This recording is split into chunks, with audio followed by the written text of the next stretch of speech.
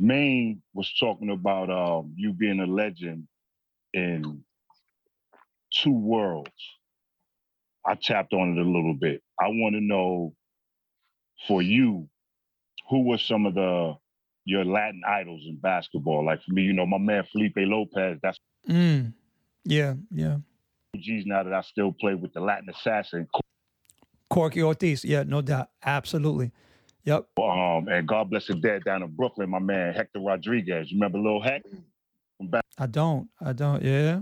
Used to have a tournament for him. He was nice down in Brooklyn. So for you, who were some of your Latin basketball idols? Okay, well, let's first qualify.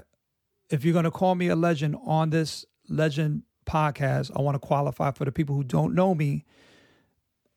I feel that my legendary status is in stone in the hip hop world. You know, my legendary status in the sneaker world is in stone. I'm the first person to write about sneakers in media history. I'm the first person to host a TV show about sneakers. First person to write a book about sneaker culture. I've done collabs with Adidas, Nike. You know what I'm saying? You can't front on me in the sneaker space. In the basketball space, I feel like I have been a contributor to the culture in a way that is very special. But I don't want any of your audience who's listening to or finding out about me the first time to think that I'm a legendary ball player. I am a ball player who is highly skilled, highly dedicated. I've played in 47 countries, 6 continents. You know, I played my whole life, played pro ball, played all the tournaments, but that don't make me a legend. So I just want to make sure that your audience, that I'm honest with people.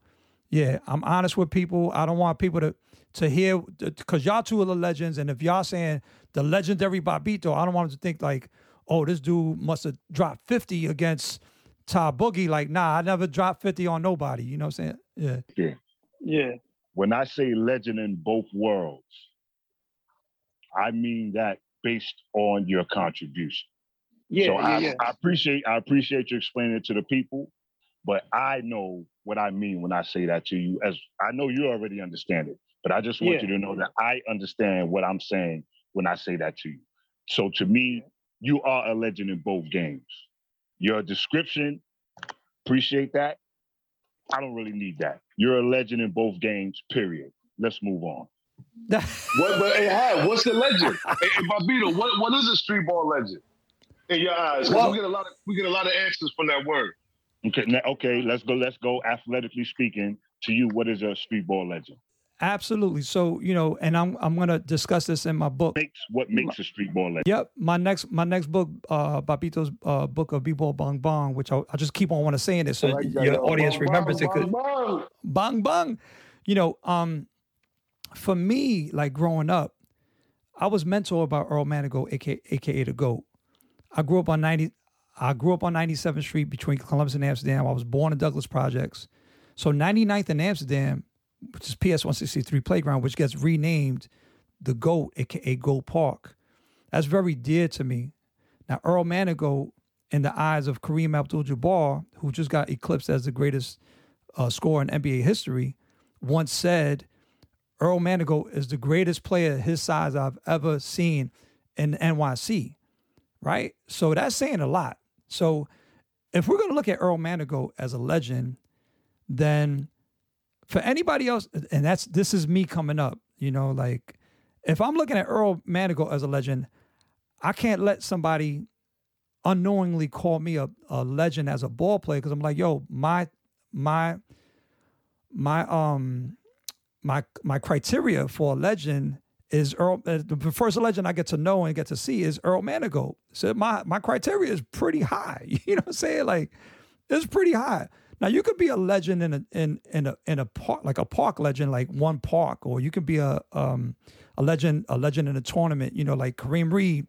You know, EBC at Rucker Park. I mean, the dude's won so many championships. You know what I'm saying? Like, I mean, he's a legend, period. But I'm just saying, like, I'm just giving examples. Like, there's different types of legends. Like, you know, you could be a legend in Brooklyn, but not a legend uptown. You could be a legend uptown, but not really in Queens. And, you know, but then when you get to the all city legends or just all world, like Earl Manigault or Fly Williams, you can't front on certain people. They just legends, period, no explanation, no asterisk, no, you know what I'm saying? So I feel like, athletically, there's a lot of definitions, I feel like you're saying I contributed to the culture. I appreciate that, NBA Street Volume 2, and I'm the voice on it, and Volume 1 didn't do that, for EA Sports. When they put me on, all of a sudden EA Sports was like, cha-ching, wow, like we're really making a lot of money right now. You know what I'm saying? Like, so I've been able to do other things too that has really pushed the culture along. But ultimately, like, I feel like if a player is great, and their name is remembered after they are done playing, then perhaps we can label them a legend. It's hard to predict that, like, especially for, players from the 70s and 80s who didn't have the fortune of being documented, right? We have a lot of history about the 60s, Joe Hammond and Pee Wee Kirkland, but then it's like there's like a dead spot from like mid 70s until like the late 90s when the And1 tour comes along. I mean, the mixtapes, and it's all of a sudden it's like, yo, we get to see these great players, and now we can say like, yeah, they legendary. You know what I'm saying? Like, and I feel like that's the criteria. Sometimes we gotta wait a little bit. It's like, it's like you gotta let it marinate before you say somebody, oh, that's a legend. Like 10 years, 15 years from now, are they still talking about this dude or this woman, what she did at this park? If so, then quite possibly they're a legend, That word is thrown around so crazy. And I agree with what you said. Growing up, hearing about Joe Hammond, Pee Wee Kirkland, Fly Williams, and the notables like that, some that, we couldn't even name.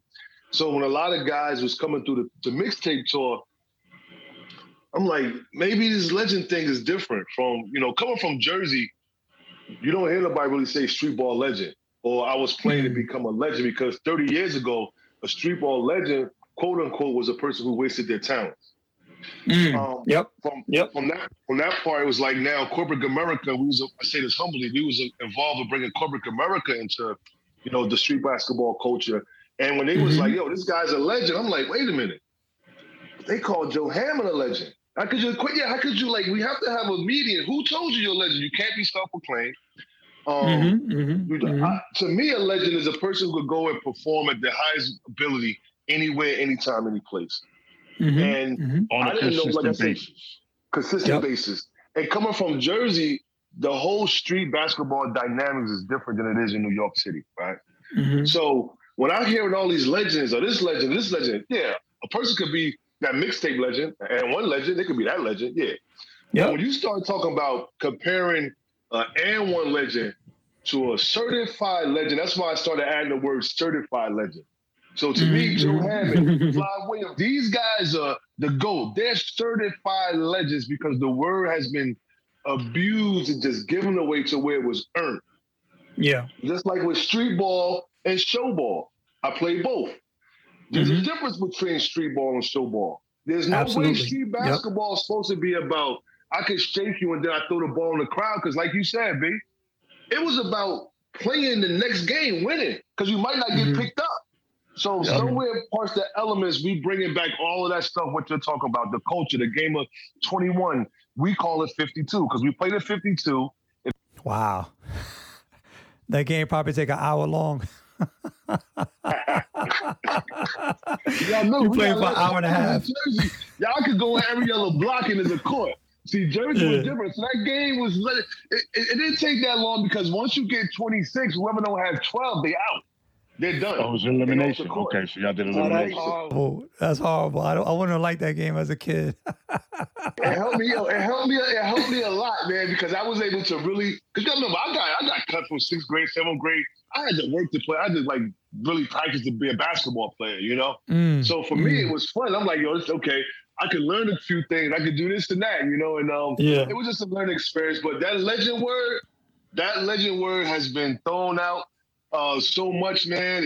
And guys think they could play in a 20-game season and become a legend. Man, it took me almost a decade to get my name. It started the Kid from Across the Water. Then it was it was Wawa. then it was a coming attraction, then it was main event. But you can have a person who was a part of that tour, they get their name tomorrow. They play today, and tomorrow they're a legend. Or they'll tell you what their name is. Yeah, here's my name. Listen, we come from the same space, even though we from different locales.